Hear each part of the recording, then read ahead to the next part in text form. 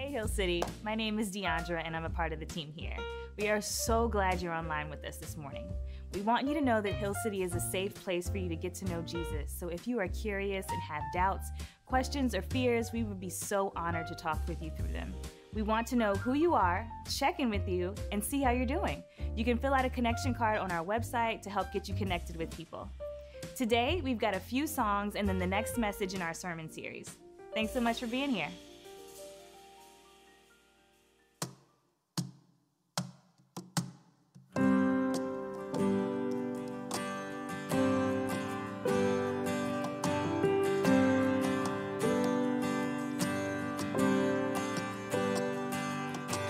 Sing of your goodness, I will sing of your love.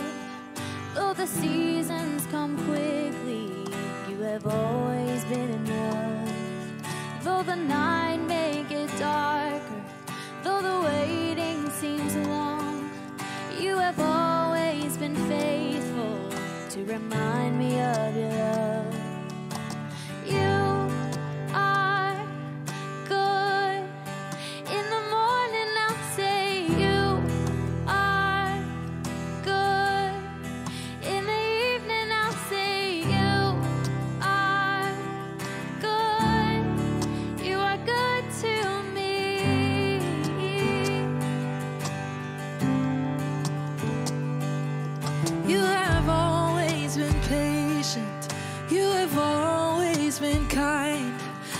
consistent through the ages. Oh, what a friend of mine. So I remind my soul to bless you, standing firm upon your truth, knowing you cannot be shaken, for I have seen what you can do.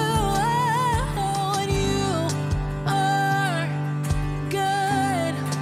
In the morning I'll sing, you are good. Say you are good. You are good to me. Oh, sing it again. Oh, you are good. In the morning I'll sing you are good. And in the evening I'll sing you are good. You are good to me.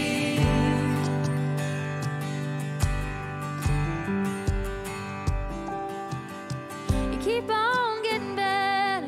You keep on getting better. You keep on getting better. You keep on getting better. Oh, you keep on getting better. You keep on getting better. You keep on getting better. You keep on getting better. Oh, you keep on getting better. You keep on getting better. You keep on getting better. You keep on getting better. You keep on getting better. You keep on getting better.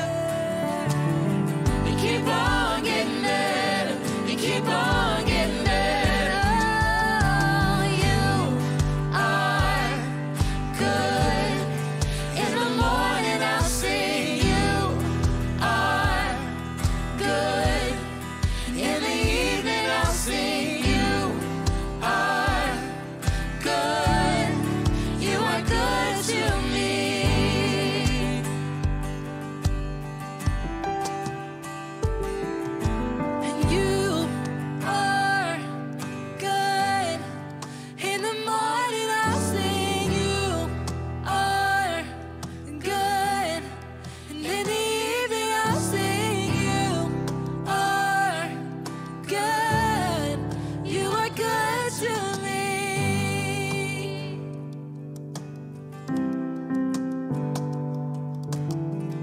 Every day gets sweeter, every day gets better, every day gets sweeter, every day gets better, every day gets sweeter, every day gets better, and every day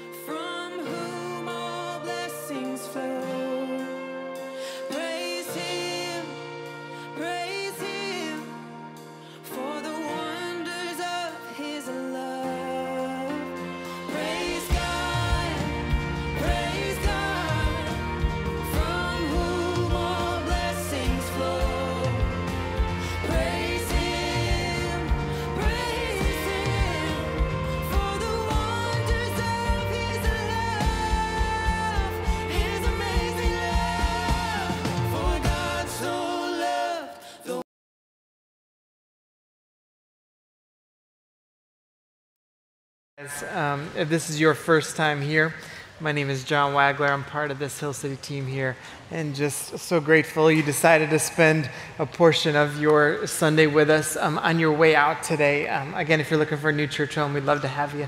And on your way out at the info bar, there will be some people there to ask or answer any questions that you might have, and would love to get you connected here in this community. We're in this series called Built to Last, which is taking a look at why does this matter? Like, why does church matter? Like, does this really have any meaning anymore? And what does it mean for us? And so each week we've been looking at just a little different component to it. And ultimately, here's what I want the goal to be in this entire series. We've got a few more weeks left in this, but I want us to feel the weight of what it means to be the church. And I think for too long, what has happened for Christians is church community and the idea of gathering and everything for years and years and years. This isn't like just because of COVID thing. I'm talking decades of stuff that we're addressing here. It's just become just kind of right? It's like being involved in church and being connected in church and really taking your faith seriously is kind of just been put on the back burner or been like an add-on to our lives. Yet when we look at Scripture and everything, it paints a totally different picture of what it's supposed to be like to follow Jesus and what it actually means to be the church. I understand that everyone in here is like on their own faith journey and everything, and people are at different steps, and some of you guys in here are just trying to figure stuff out, and that's wonderful. Like, we appreciate that process. There's a reason why we say we want to create a safe place for people to explore their faith in Jesus, and so that's a reality. We want to create space for that. But for those other folks in here who are trying or simply saying, like, I am a Christian, all right, if you say that phrase in any way, shape, or form, you really need to feel the weight of what it means to follow Jesus and what it means to be the church and what it means to be a part of something that is the hope of the world. And so the main line for this morning is simply this, that we underestimate the level of intensity to which Jesus taught and the level of intensity that early church leaders expected. Okay, sometimes we miss out on, like, Jesus was intense, y'all. Like, intense. Not like, hey, come on. Just kind of coax you into everything. Like, he was not afraid to throw a little jab to your throat. He just wasn't, right? Like, there's like a little piece of Jesus there that is important. And even when you begin to read the early church leaders, whether that's reading in the New Testament or even the early church father of the movement over the first couple hundred years, there's such a level of intensity to how they taught and expectations of what it meant to follow Jesus. I was thinking about intensity a lot this past week, and when I was 12 years old, I was an area all-star team for baseball, and we had this guy, his name was Coach English, and Don English. I don't know why he was our coach. He was just a mean dude, but he was like intense. So when I think about intensity, it's like I picture him. He would smoke all the time, like during the games, like during practices, everything. And when we're taking like infield practice, he's got a cigarette in his mouth smoking. He dropped so many F-bombs, it was ridiculous. And he was just like, everything was like so intense. And so we're taking infield one day and for practice, and he drills one. I was pitching, and so he drills one, and it hits my ankle. And I go down, and it felt like my ankle just like shattered. Okay, so I'm 12, and I look down, and it's already like puffing up, and I could see it swelling up. My friend Anthony, who's playing third base, he comes running over, and he's looking at me, and he's like, "Wags, are you okay? And I was like, "I don't know, I think my ankle's broken." And Coach English comes up, bat on his shoulder, steps over top of me, and goes, "Get up." And so I get up, and I'm not telling to my knowledge, at that point in my life, I had not felt that much pain. And so I'm standing there, and he looks at me, and my eyes are filled with tears a little bit because it's like an intense moment. And he looks at me, and he goes, "Do not let one tear fall out of that eye." Like that. And so he goes, "We do not cry." And so I'm like biting my lip, and I'm just like, oh my God. And there were some expletives in there too, by the way. But so he's telling me this, and he goes, "Everyone back to their positions," right? So I'm standing there. And he proceeds to rifle 4 more balls at me, Like immediately, like that, and hit him as hard as he could. And the first one, like I kind of like hobbled over. He goes, "Get the effing ball!" And like comes like this, right? And he did again and again and again until I feel the ball and like cleanly threw it over, right? Never mentions a word from that again. So this was 32 years ago, all right? So 6 months ago, during our baseball fantasy, like we're having a conversation with Anthony, who was in a fantasy baseball league. He goes, "Do you remember Coach English and what he, like it stuck with the intensity of that moment, stuck with me." I know some of you are like, "Oh, I can't believe Coach did that," and all that sort of stuff. But let me just say this, like, was it abusive? Maybe, I don't know. But like, but it was this moment though that honestly, it was pretty formative for me. And for some people, I get it. I understand the ills of some of that stuff too. But man, there's like a point there too, I was like, it stuck with me for the rest of like my athletic career, all the way through college. Like there would be moments where I would feel like a little bit of pain, and like his smoking face would come into my head, my memory, and I would just remember certain things about the intensity of it. It stuck with me because it was like so intense. It was so intense that it stuck with me. It was so serious to him in that moment, which you can argue why it was so serious. I don't know why, but it was his 12-year-old All-Star team was so serious to him. And it meant so much. It stuck with me. And a lot of times it made me like pause for a second. I started thinking, man, how many things are we like really intense about? Like truly. Like when we get around people, when people get around you or people get around me, like what would they say you're intense about? And does that intensity really matter? Like whatever that is, that intensity is for. I just got done reading a book called The Intentional Father, and which is a fantastic book. If you're a father of sons, young sons, like this is a must-read. And the intensity to which he talks about raising sons and what that looks like and what that means for them. It was like powerful as I was like processing it, like what does it mean to raise Max, you know, and he's 13 years old, and what do we do here over this next kind of bring him into manhood? What does that look like? And there's an intentional and there's an intensity to that. What does that mean? And I just started thinking about how often we lack this intensity in our lives. Like I think about this, like I don't want anyone, like Lacey and I talk about this all the time, we don't want anyone else discipling our kids, right? We don't want school discipling, we want their friends discipling, we want anyone. It's like, no, we are responsible for discipling our kids. And it's like, but you have to do that like intentionally and with intensity, right? Like that's what we do. And so when we think about church, and when we think about your faith, and is there an intensity to your faith? Is there an intensity to how we begin to process what it means to follow Jesus and actually be in community together? I want to take a look at this passage in 1 Peter 2. So Peter was one of the closest followers of Jesus, and so he wrote a couple of letters to the early churches that were around at that time. And Peter wrote this, and it's an interesting passage. He says, "Therefore, rid yourselves of all malice and all deceit, hypocrisy, envy, and slander of every kind." We've talked a lot about that stuff recently.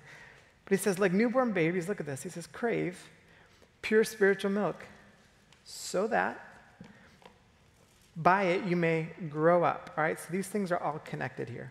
So you crave pure spiritual milk so that by it you may grow up in your salvation, now that you have tasted that the Lord is good. Continues, he says, as you come to him, the living stone rejected by humans, but chosen by God and precious to him, you also, like living stones, are being built into a spiritual house. This is fascinating language. To be a holy priesthood, offer spiritual sacrifices acceptable to God through Jesus Christ. But you are a chosen people. Significant. It's like you're chosen. You're chosen people. A royal priesthood, a holy nation, God's special possession, so that, here we go, that you may declare the praise of him who called you out of darkness into this wonderful light. Once you were not a people, meaning like you were separated from God, like you're not part of this. But once you decide to follow Jesus and become part of it, but now you are the people of God. Once you had not received mercy, but now you have received mercy. So I want to take this passage and talk about the intensity of this. Because sometimes we read a passage like this, and for those of you that maybe grew up in church, you've heard about this idea, the priesthood of all believers, and you're like, yeah, that sounds good. We're like part of this, like we're part of this thing together, and we're part of God's holy nation, right? That kind of sounds good and everything. But I want us to feel the weight of this. I want us to feel the intensity of what this means. And so in order to do that, I want to create also a little depth to it, because there's this language that's here really simply based off of this, right? So if you think about this in, this is going to be a horrible drawing, but here is the temple, all right? I'm going to write temple so you remember that's what it is. All right, so here's the temple. And this temple becomes significant in early Israel faith, right? The temple language and the tabernacle language is like massively important when you start thinking about this. It actually goes all the way back to creation. So in the creation story in Genesis, there is this part of the story where it says that Adam was created, and then so was Eve, right? And where does it say that Eve came from? Do you guys remember what part of Adam's body? The rib. Here's what's interesting about that.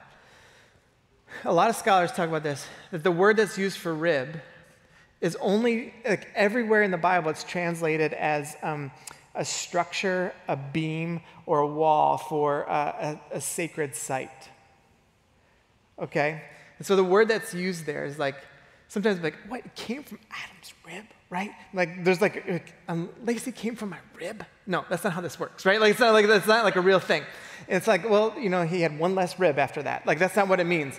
It's like, no, there's something more significant to what's being tied into here that we start seeing like, man, this word that's used for this that Adam and Eve were supposed to be something like this spiritual housing of the Creator God. But there's something that was being built in them that they were supposed to house. Like, man, when they saw humanity, it's like, man, God created that. That humanity was supposed to image the Creator God. And there was some kind of language that was tied into that. Well, from that, we move on to the story of Exodus. And it's this interesting story because now these people of Israel are coming along, and God is interacting with this guy named Moses. And as he begins to interact with them, I want to point you to a piece of the story that some of the language is going to sound very familiar to what we just read here in 1 Peter. Look at this. Hold on. He says this, "Then Moses went up to God, and the Lord called him from the mountain and said, 'This is what you are to say to the descendants of Jacob, what you are to tell the people of Israel. You yourselves have seen what I did to Egypt and how I carried you on eagle's wings and brought you to myself.'" So pause. It's like, you know who I am. You know what I've done. You've seen all that I am as God the Creator, right? And God who has saved you. It's like, you know this. He says, "Now if you obey me fully and keep my covenant, then out of all nations," here's that language again, "you will be my treasured possession." Like you're chosen. There's something significant about you. You're set apart, something different. "Although the whole earth is mine, you will be for me a kingdom of priests." There's this priesthood language that's there. "And look, holy nation, these are the words you are to speak to the Israelites." There's something significant to this language that's tying in, even this idea of the priest. And so after this, what ends up happening is God gives them the instructions to build this tabernacle. And within the tabernacle, they would put the 10 Commandments, and then it was also housing the presence of God. And so this idea that the tabernacle would go along with the people, and that the people would represent what was in the tabernacle. And then later on, they decided to build this holy temple. Now here's what's interesting about this temple. If you were a priest, only the highest priest could go into certain areas of the temple. So in the presence of God area, only the high priest could go in there. And it only happened once a year on the Day of Atonement, Yom Kippur. And they would go in there, and they would actually tie a rope to the ankle of the priest. And it was long enough that they could go all the way into the Holy of Holies in the presence of God. Because if you didn't interact with the presence of God in the right way, you would be killed. And if the priest died, they had to figure out a way to haul him out because no one else could go in there. And so it was this massive thing that if you were a priest, it was like this unbelievable responsibility that was put on you, okay? And you were supposed to represent the presence of God. You were supposed to usher in like so many different things for the community and take on all this thing. As the priest, it's like, man, this is a really, really big deal. And how you interact, and man, you were this connection, this mediator to the presence of God that other people couldn't experience like you did as the priest. It became significant. I was like, man, you guys are these priests that go in there. And this temple becomes important because the temple within it is tied into like the creation story and it's tied into the presence of God and everything. And here's what's interesting about this. As it continues to go on, Jesus comes into the fold.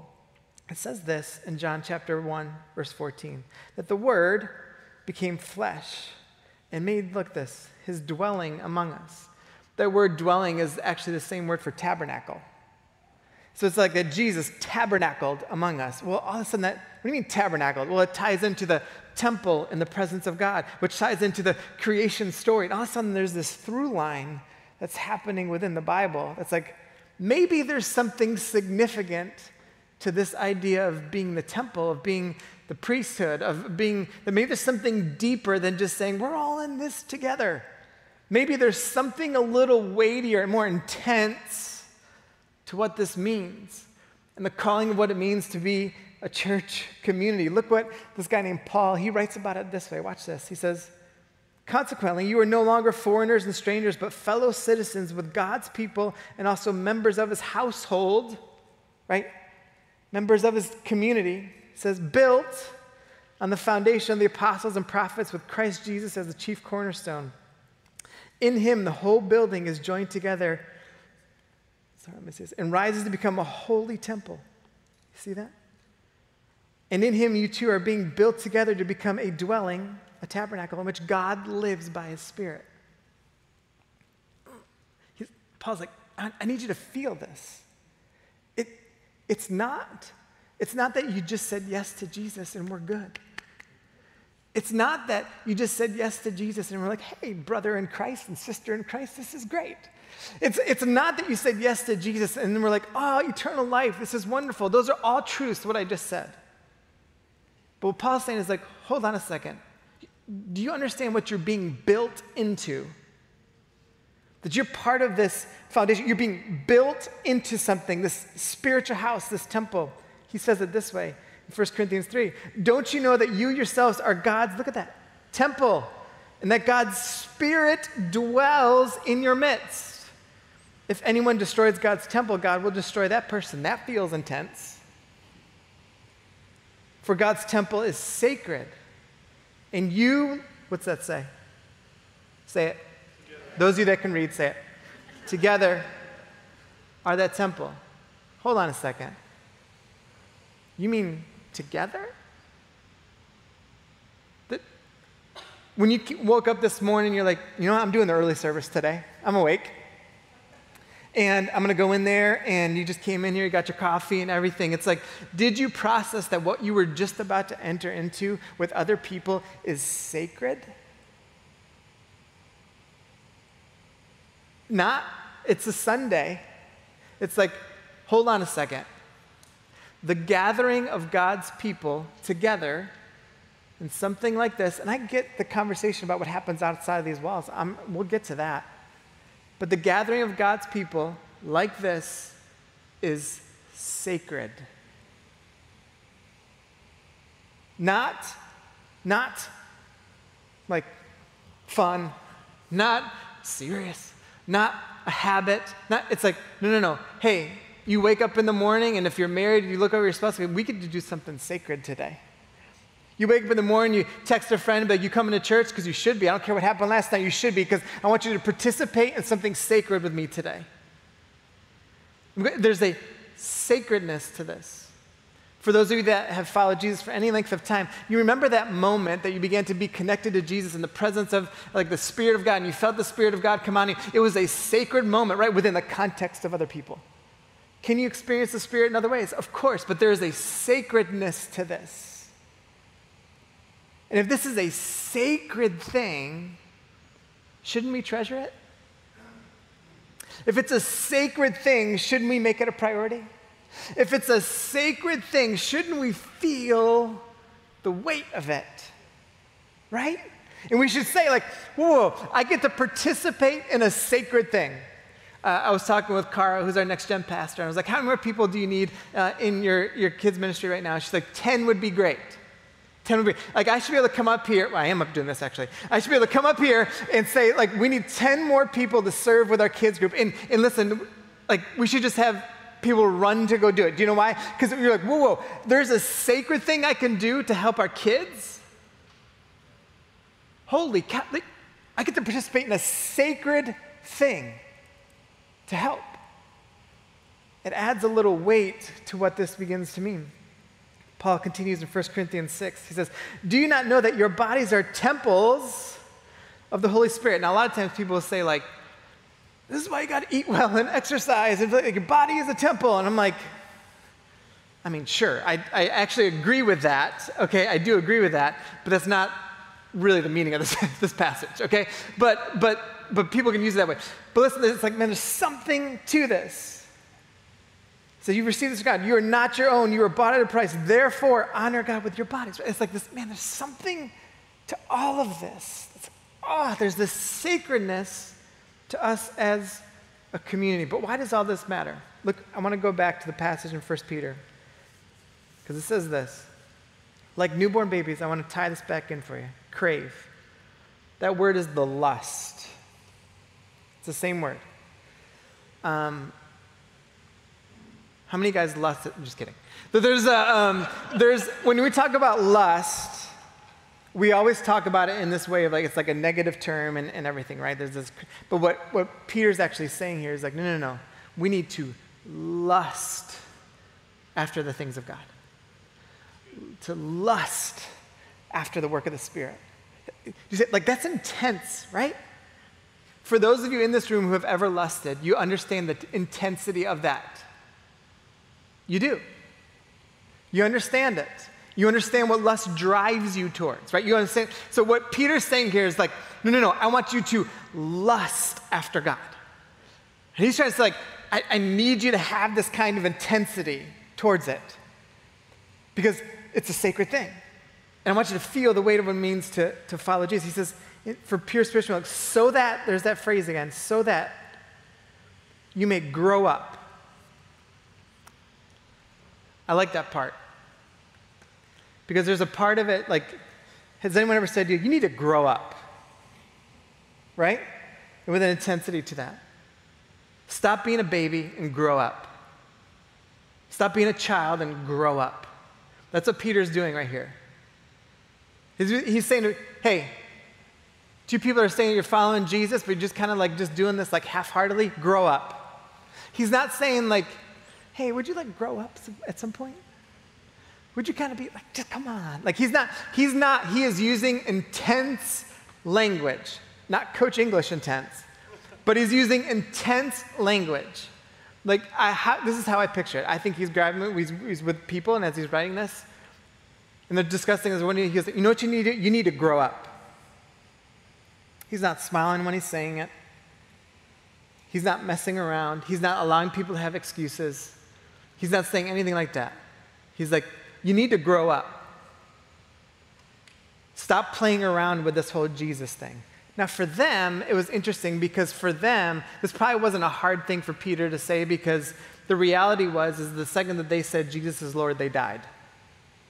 So to him, he's like, you better grow up fast because you can't play around because you're going to die for this. So is this serious for you or not? Now, for us, we face borderline zero persecution in the scheme of things. And so we can be consumeristic. We could take this lightly. We can always be like, I'm just like trying to figure things out. And sometimes that's a reality. But then sometimes it's just us being lazy. And we need to grow up. Sometimes it's like we got to work through something, right? Like we got to understand, like, how about this? We need to understand the difference between struggling with sin and managing it. Like sometimes you do struggle with a sin that you got to like figure out, and it takes time and it takes a process, and you got to so gracious God. And sometimes you just got to say to someone, you need to grow up and stop doing that. Because you're just willingly doing it. And so we understand this thing, but what Peter says is like, We got to grow up. It's got to take this part seriously. How many of you would agree with me that it feels like darkness is winning out there right now? Now, we know that's not the reality, right? We know that's not true. And we know what the ultimate end of the story. So the reason why it feels like, listen, if we got around, darkness should tremble with people who fully believe in Jesus. When we talk about this wonderful light that Peter talked about, it's like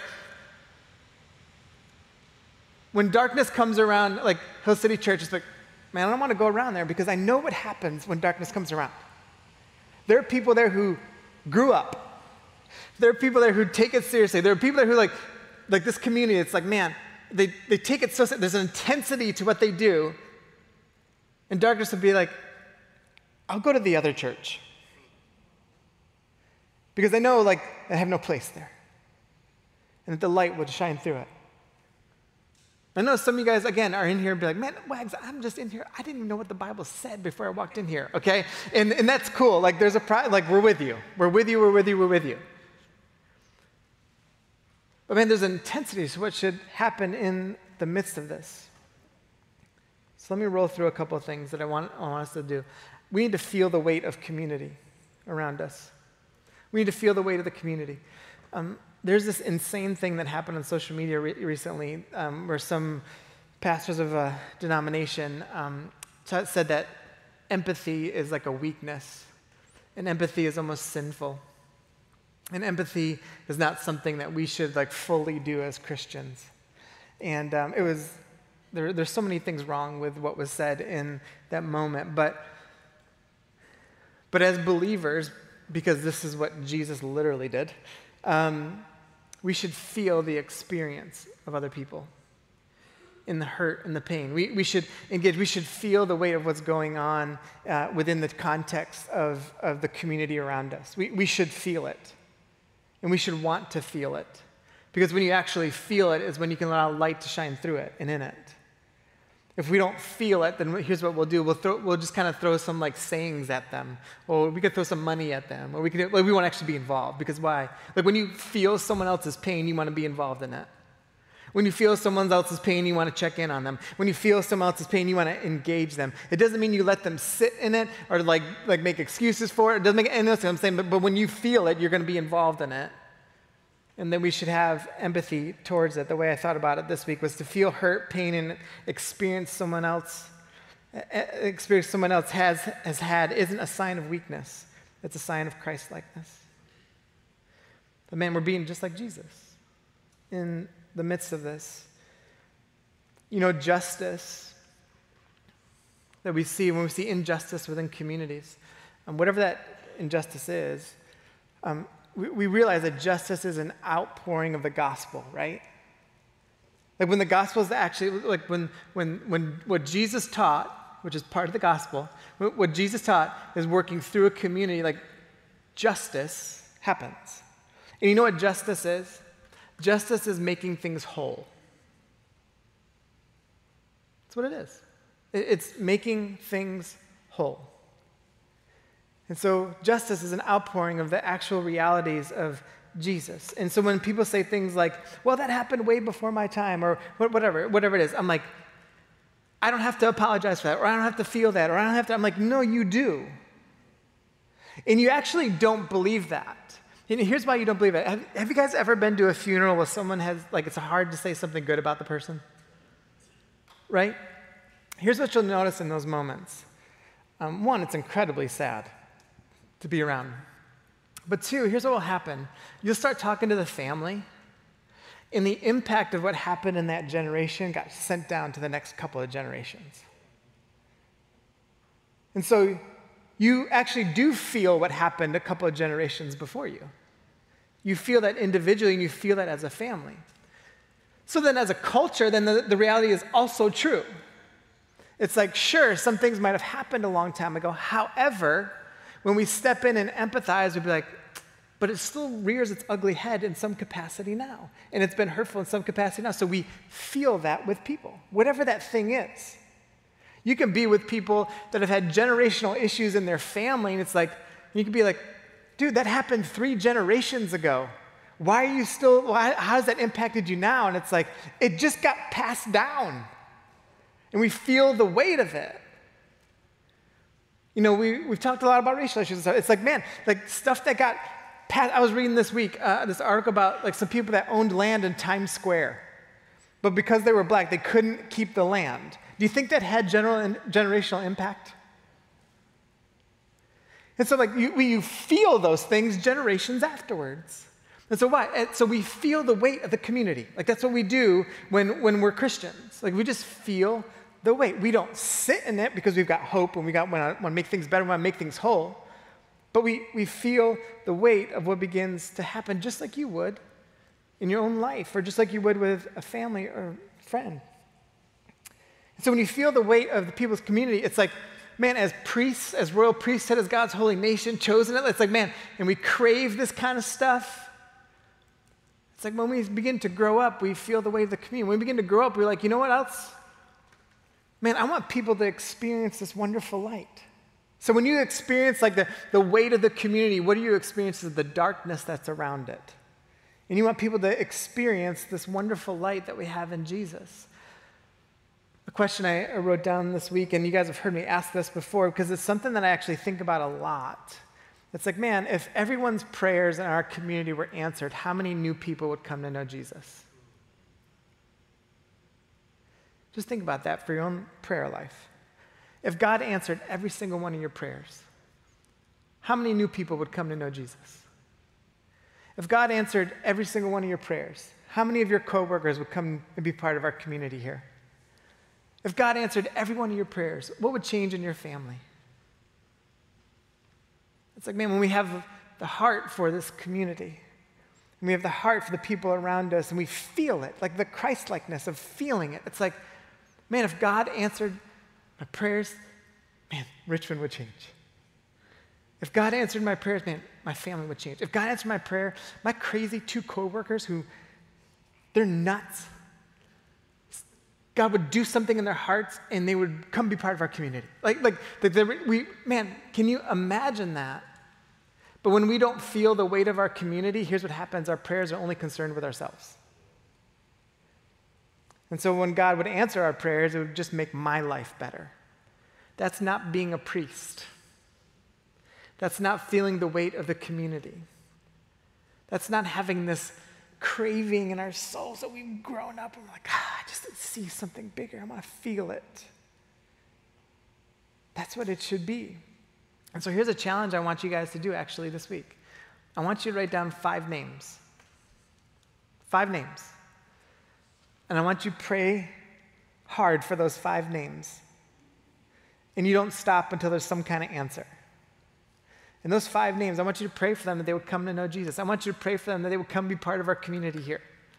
I want you to pray for them. Because here's what will start to happen. You'll have a coworker on that list, a friend on that list, a family member on that list, whatever, and you'll interact with them, and all of a sudden the way you see them will be different.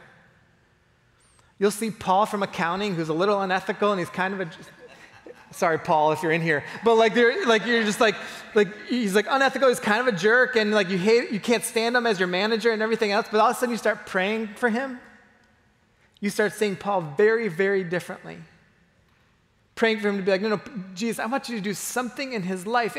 And Jesus would look at you and be like, guess what? I have authored you to be part of the presence of God in his life as part of my temple. Gets a little weightier. So write down 5 names. Here's 2 more quick things. We need to model the presence of God. See, the priests were in communion with God. And the way that they lived their lives was very differently. It was in tune with all the things of God and the teachings of God. And so being labeled as a priest and part of the priesthood means that we begin to order our lives very differently.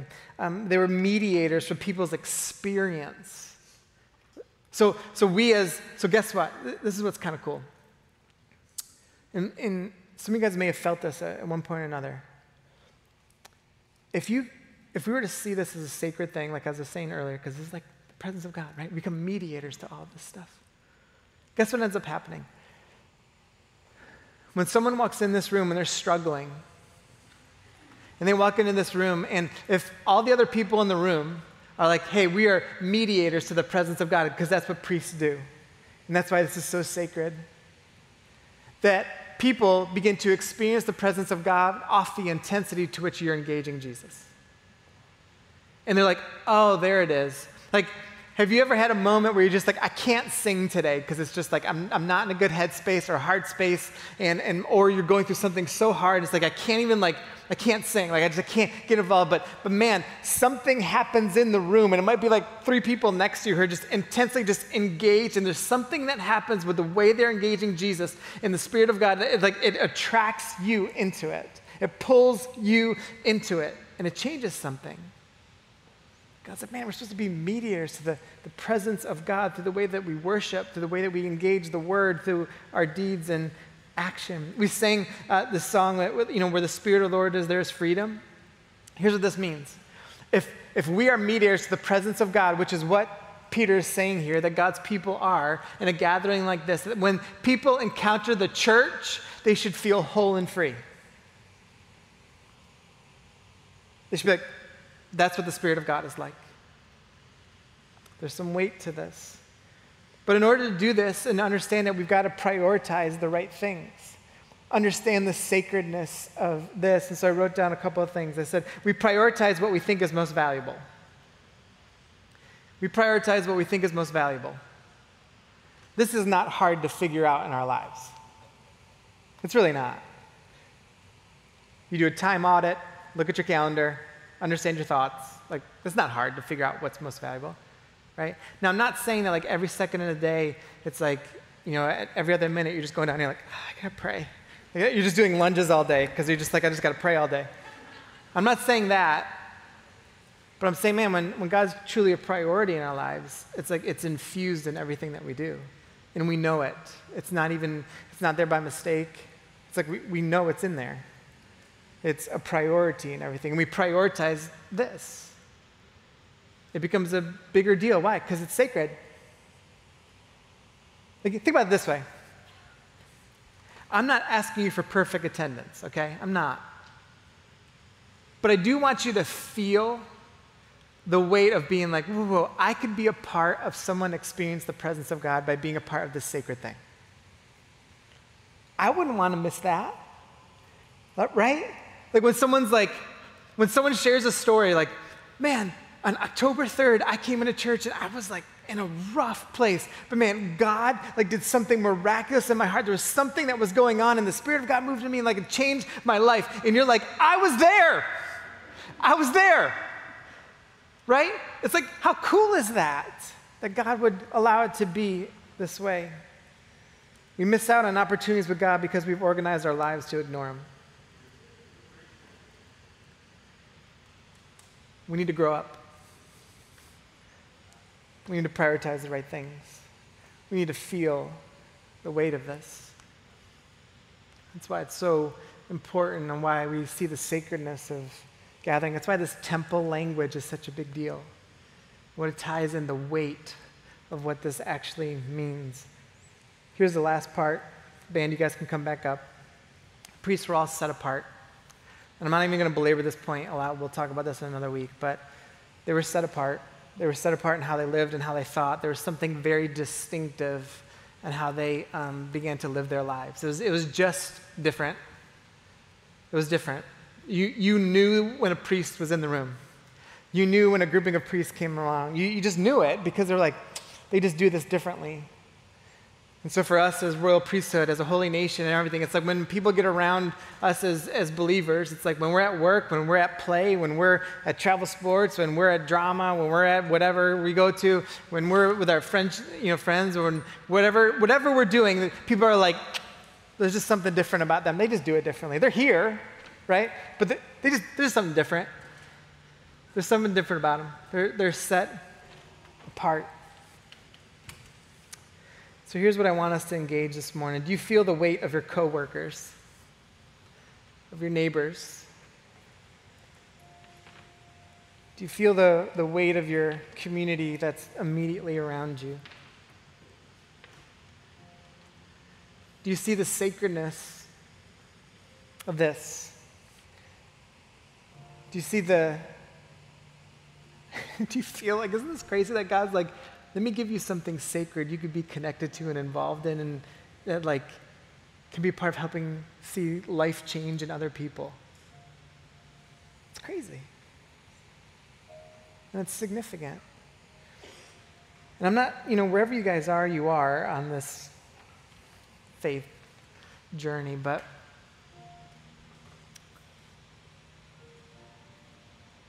I wonder what would begin to happen if we all just hit pause for a second, no matter where we are, and we're just like, whew. The God of all creation wants me to be connected and feel the realities of being chosen by him. The God of all creation wants me to feel and know and experience the realities of being connected to him in such a way that there's a sacredness to all that we do. We're going to sing a song in just a second. It talks about you bigger than I thought we were. And there's this line in there that I just love. Because it says, I stop all negotiation with the God of all creation. It's just bigger. It's like your life can be bigger and more meaningful and more sacred because it's attached to the God of all creation. Let's pray. God, we're going to sing this song here, and I want us to feel the lyrics of this song. I don't want us to just sing them because they're words on a screen or just because we're supposed to. I want us to feel it. And God, I want us to sense the sacredness of this moment of what we're about to do. I want us to sense the sacredness that right now there are people in this room that are being challenged by your Spirit right now and coming to some realities of like, man, I have not treated my life this way. I've not treated my faith this way. I've not treated church this way. I've not treated this community this way. I've not felt the weight of my coworkers. So God, right now, there's a sacred thing happening within our hearts of who you want us to be. For some, it might be for the very first time. So God, I pray that we would feel that, truly feel it.